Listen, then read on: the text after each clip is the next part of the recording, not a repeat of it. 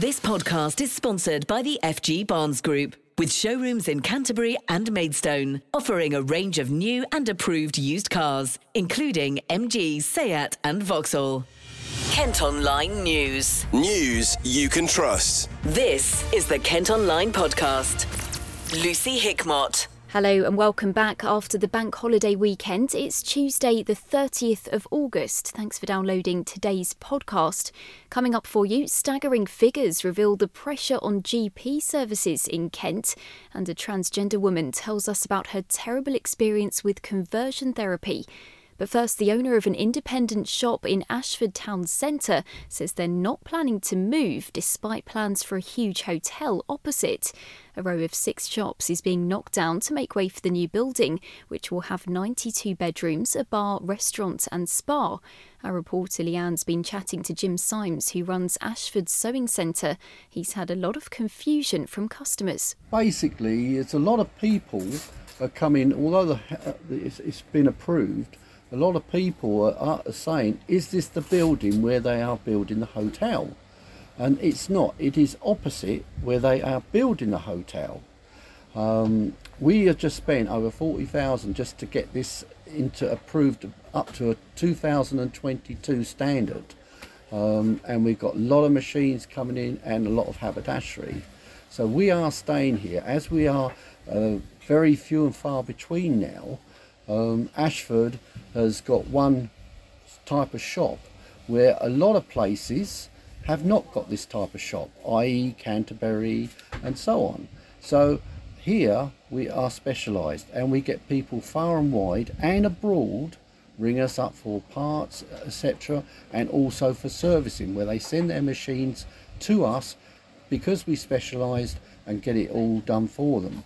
So, we need to have some verification really to say that we are not being knocked down and taken over. As we've been here 45 years in here, it's we are basically the foundations, and we are staying here. They'd be ringing up and asking us, are we going, is that right, you're being knocked down?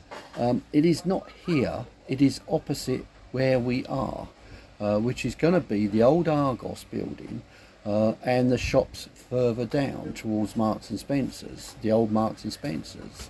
So that is where they are knocking down or taking out and building the hotel. This is why we just want to verify, make sure that people understand we are not moving.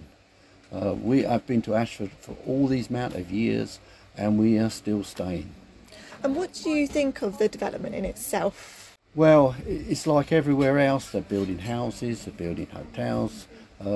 They need people, places to stay. But the town centre is not like the town centre as it was. But because we specialise, people come to us. So that is why we are staying here, and we do bring a lot of people into Ashford. But then they've got outlets, and this is where a lot of people are going. But as a town centre, no, it has gone right down, really, to be honest. But we try to improve by keeping as we are. We are one of the oldest small businesses left in Ashford, to be honest with you. And do you think a hotel is what Ashford needs?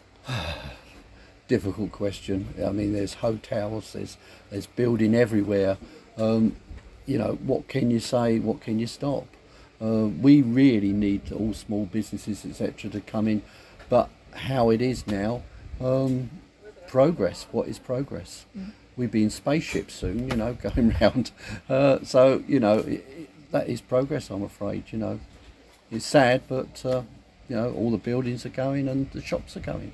But we are still here. Kent Online reports. There's been more disruption for families trying to get a ferry from Calais to Dover. Some have reported delays of up to 3 hours at British passport control. Channel routes are much busier than normal as we approach the end of the summer holidays.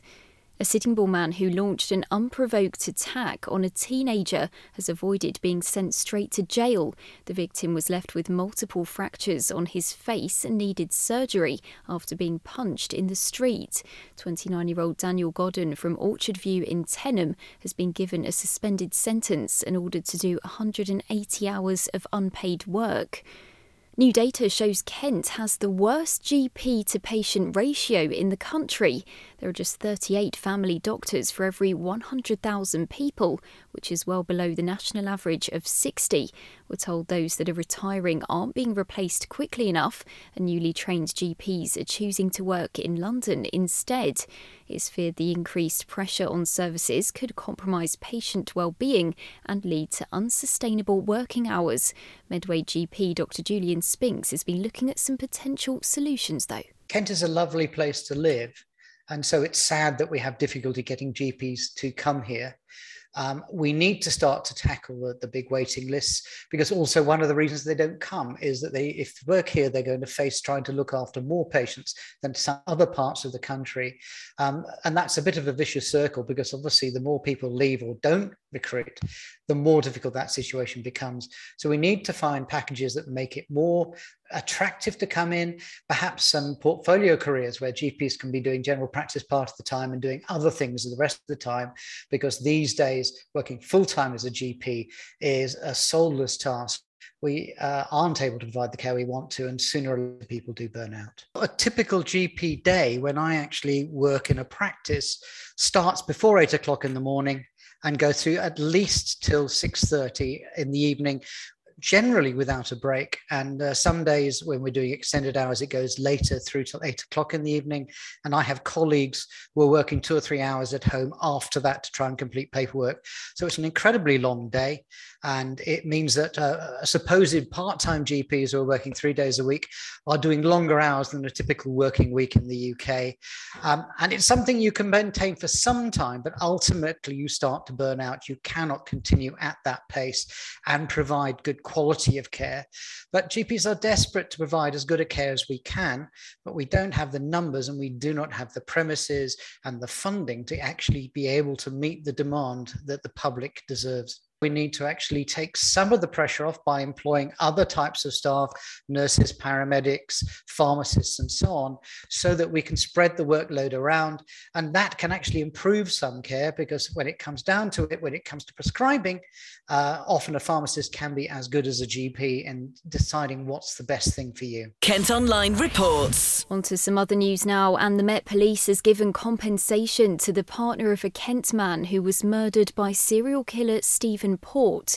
21-year-old Daniel Whitworth from Gravesend was one of 4 victims who were drugged and attacked. The families of 2 others have also got a payout after failings were identified in the way police investigated their deaths. A row's broken out over plans to open a new skate park in Canterbury. It's understood a section of Tannery Field could be transformed as part of the Canterbury's Tales of England project. But the Friends of Westgate Parks group are worried it could lead to an accident and put people off visiting. A Chatham woman who underwent transgender conversion therapy says it's ruined her life. The process, which aims to stop people from transitioning, still hasn't been made illegal. Sophia's been chatting to Shea Coffey, who was just 15 when she started having the treatment. I don't think personally even our own community necessarily understands conversion therapy. It's something that has been around for a very, very long time, but as with anything that's around for a long time, it morphs and it changes. And while the original idea was electric shock therapy and things like that, what we now have is something where we are taking some of the most vulnerable youths in society, and not just trans, but we are subjecting them to not exactly sleep deprivation, but limited amounts of sleep and limited amounts of food. And these things go on in places that are sometimes under your nose by organisations that don't know any better. It's not the main religious groups, it's fringe elements and it's cultural elements that are doing these things. And most people, if it's hidden in the shadows, don't understand it. They don't understand conversion therapy in its modern form. So for someone that might not understand, what does it entail? I know you yourself have been through it. what does it sort of entail, and could you sort of explain your experience to me as well? Yeah, for me it started in 1989, and I came out as trans, and that wasn't understood at all back then, and so what was heard was gay. And after speaking with the local priest, because I came from quite a religious family, I was taken along to fortnightly, what they call retreats. Now that was in the charismatic community rather than the Catholic community. What happens then is that you are put in an environment that you don't control, and as a 15-year-old child, that is sometimes scary, because you actually believe that at 15 that adults know better, they are going to look after you, and when you slowly be denied all the sleep you could need and some of the food you need, and you're put into an environment with people who think differently to you, they are already down the journey, so you are being coerced by your peers to fit in, and it leaves you questioning things that you thought you understood. And being gay or being trans is something that you understand at a very young age, and you then start to question yourself and everything about it, and you start to question everything about yourself. And it's really, really important that people understand that we are putting youths and young people in the hands of people who don't understand conversion therapy themselves but are attempting it. And you yourself, you went through it for quite a few years. I mean, it must have been so scary. We were 15 when it started? I was 15 when it started. I bombed out of school because essentially I was having problems. I was already struggling to fit in, and that all made it worse. Looking back now, the amazing thing is I dropped out of school, I bombed out, I became a kitchen porter, and at 17 I was still taking myself now fortnightly to this location in southeast London and putting myself in the hands because I'd been conditioned. And that's the thing that people don't realise, is it's slow and egregious and it creeps up on you, and you do become conditioned to this environment because you slowly don't know any better. And the fact that it's called therapy, it's all quite manipulative, isn't it? And as you say then, it almost feels like you're getting help, but actually that's not the case, and they're not trying to help you. I mean, what do you think of that? We need to understand first and foremost that conversion therapy is not therapy. Lots of trans people have therapy. Therapy, though, is something that is open-ended, that someone who has qualifications in a subject and someone who is overlooked by a professional body will sit with you and talk to you, and there are multiple outcomes. Therapy always has more than one outcome. Whatever you're having therapy for, the doors are open and it's your journey. Conversion therapy has one single goal, and that is the conversion element of it. They are going to convert you to something you're not. And what we need to realise is 3 facts, and they are really important facts. 1, there is no set of guidance, there is no clinical guidelines, there is no overarching body, there is nobody who oversees this. 2, anybody in the community, whether it's a religious community, an LGBT community, or a wider arching community, can have a go. Any Yahoo can take up conversion therapy. And 3, most importantly, it never ever works. The government say they're continuing to look into the issue. This podcast is sponsored by the FG Barnes Group, with car dealerships in Canterbury and Maidstone. Now, if you've ever been house hunting in Kent, you might find this next story relatable. One of our reporters has been looking for a flat to rent in Canterbury, and he's been telling us how hard it is. At Kent Online, you can see a picture of mould on the ceiling of one of the properties James was sent to. He also had to deal with estate agents cancelling viewings at the last minute as homes are getting snapped up so quickly. Well, this one might be a bit out of his price range. A Medway mansion has gone up for sale for the first time in 300 years. Upner Castle House dates back to the 1600s and has 9 bedrooms and a swimming pool. It has a price tag of £2.25 million. We've got pictures on our website. And staying with property news, a derelict house in Whitstable's gone on the market for £775,000. At Kent Online, you can see pictures of the detached property on Hampshades Lane, which has been empty for more than 25 years. It's overgrown at the moment, but could be knocked down to make way for several new homes. Market traders in and around Canterbury who are already feeling the impact of the cost of living crisis have been told they'll need to pay thousands in backdated rent. The City Council have failed to collect payments since March and have now hit traders with bills as high as £3,600. Retailers say they're spending sleepless nights worrying about their finances as they try to recover from the impact of COVID. Kim Foster's the owner of Copperfield's, a cookware and homeware store in Whitstable. We're all massively concerned about the increase in energy costs. Our electricity account, we know, although it's fixed until February next year, will probably go up from nearly £5,000 a year, and so we could end up going to £9,000 to £10,000 a year. So, there's a massive concern in terms of costs. We've actually spent probably £3,000 changing all of our electric here, going to LED lighting and everything else to try and save money. But I would honestly say every business has got to be majorly concerned about the increased cost in energy, because that is going to go on top of the changes in business rates. They're going to be effective from next year. So our business rates could easily double next year as well. So yeah, we're massively concerned about it. Somewhere along the line, we've got to either make savings or you're going to have to increase costs. Now, the problem we've had over the last year is we've had continual price increases on products, which we tried to absorb as much as possible. We can't absorb any more costs. What do? You've only got so much budget. So, at the end of the day, we have to look at the costs. Where can we cut costs? You can only increase prices to a certain degree. It's a massive problem. And I think it's something that we're still working out how we're going to deal with it over the next 12 months. If the government don't support independent retail businesses, then there will be a lot of businesses that probably won't survive.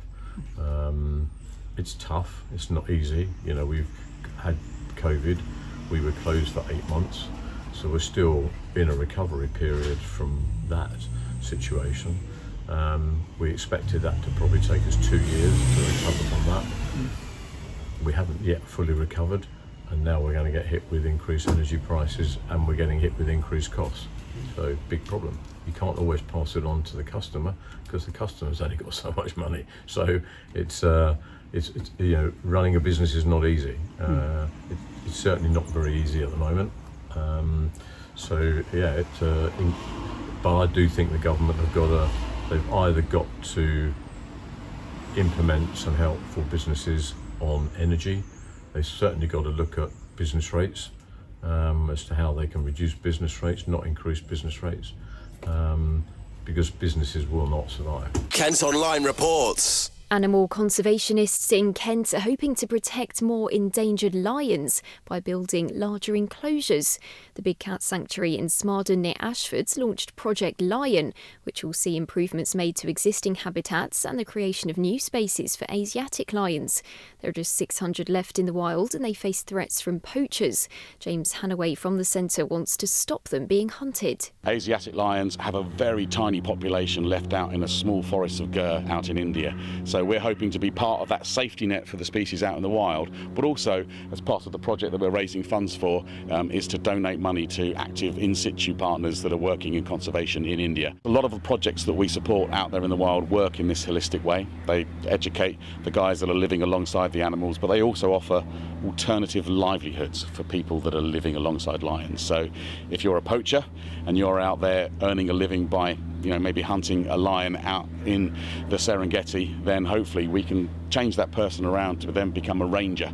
They know exactly where all the lions are and what they're up to, but they're then protecting them as opposed to hunting them. The animals in captivity are also facing a threat from coronavirus. Bryony Smith's been telling us more. We know that cats can contract it. At the moment it's thought to just have quite mild effects and symptoms like a slight cough, possibly going off their food, etc., and they seem to deal with it quite well. But it is thought to be killing the snow leopards, so we're being very, very careful about them. They're not in any public experiences anymore. They have to be viewed from a bit further back. A bit of showbiz now, and Rolling Stones legend Ronnie Wood has been visiting Kent. He was on the beach in Dover to surprise his wife Sally after she completed a charity relay swim across the channel. The rock and roll star tested the temperature of the sea and posted a video on Instagram. I went down there. How the hell did you get in that water? It's not warm, I tell you. He might not be taking on the challenge himself anytime soon, but Sally's team's managed to raise more than £23,000 for Aspire, which helps people with spinal injuries. Kent Online Sport. Football, and Gillingham's disappointing start to the League Two season has continued. They lost 1-0 to Carlisle United away from home at the weekend. Gills manager Neil Harris gave us his thoughts after the game. First half, better team, scrappy first half. We were the team that we limited Carlisle to the one cross in the box team, as they get a free header. Could do better with the free header, but other than that, we've given nothing away from home for 45 minutes. We went into really good areas and probably not used the ball well enough. Certainly didn't utilise our set plays as well as we should have done. But we was the team in the ascendancy, and we were the better team in the first half. We knew there'd be a reaction. We warned the players that they would come out because the fans got on their back at half time. I knew there would be a response from them, and I just thought for 15 minutes we just didn't live with their tempo. We have to be better as a group. We have to, they play forward a bit quicker, ran forward, a bit more aggressive against us, and we just have to deal with that situation with a bit better game management. And then getting back into it, changed it, put attacking players on, and we tried to get back in the game. We created 2 or 3 really good opportunities, and again, we just haven't been. We just that killer touch, that moment of magic, the luck, the set play, whatever it is, we've not materialised again. Then it's time to start looking at personnel selection-wise, and making sure we've got more end product on the pitch. Not seen it back, so I need to see it again. It's a soft goal, isn't it? It's it comes down the right side. Do we track a runner? Do we give the ball away cheaply? I think there's a bit of everything involved. But what we don't do ultimately is we don't stop the ball going in the goal. That's the job. As a defensive unit, goalkeeper, defenders, midfield players, we don't stop the ball going in the goal. The ball's trickled in the net. So I need to see it again to be critical, but I don't see us scoring a goal like that at the moment. They're next in action against Charlton in the EFL Trophy tomorrow night. And in tennis, Kent's Emma Raducanu faces a tough start to her US Open title defence later. She's taking on Elisa Cornet of France, who's been one of the most consistent players on the women's tour. The British #1 from Orpington struggled to hit the heights of her shock win in New York last year, but the 19-year-old's content with how her season's going. I'm really happy with what I've sort of done this year and how I've come out of certain situations, but I've obviously got amazing memories in New York. It's got to be up there as one of my favourite tournaments, so just happy to be back in the city as well. Her match is due to start at around midnight our time. That's all for today. Thanks ever so much for listening. Don't forget you can follow us on Facebook, Twitter and Instagram. And you can now get access to the ad-free Kent Online premium site by subscribing at kentonline.co.uk/subscribe. News you can trust. This is the Kent Online Podcast. This podcast is sponsored by the FG Barnes Group, with showrooms in Canterbury and Maidstone, offering a range of new and approved used cars, including MG, Seat and Vauxhall.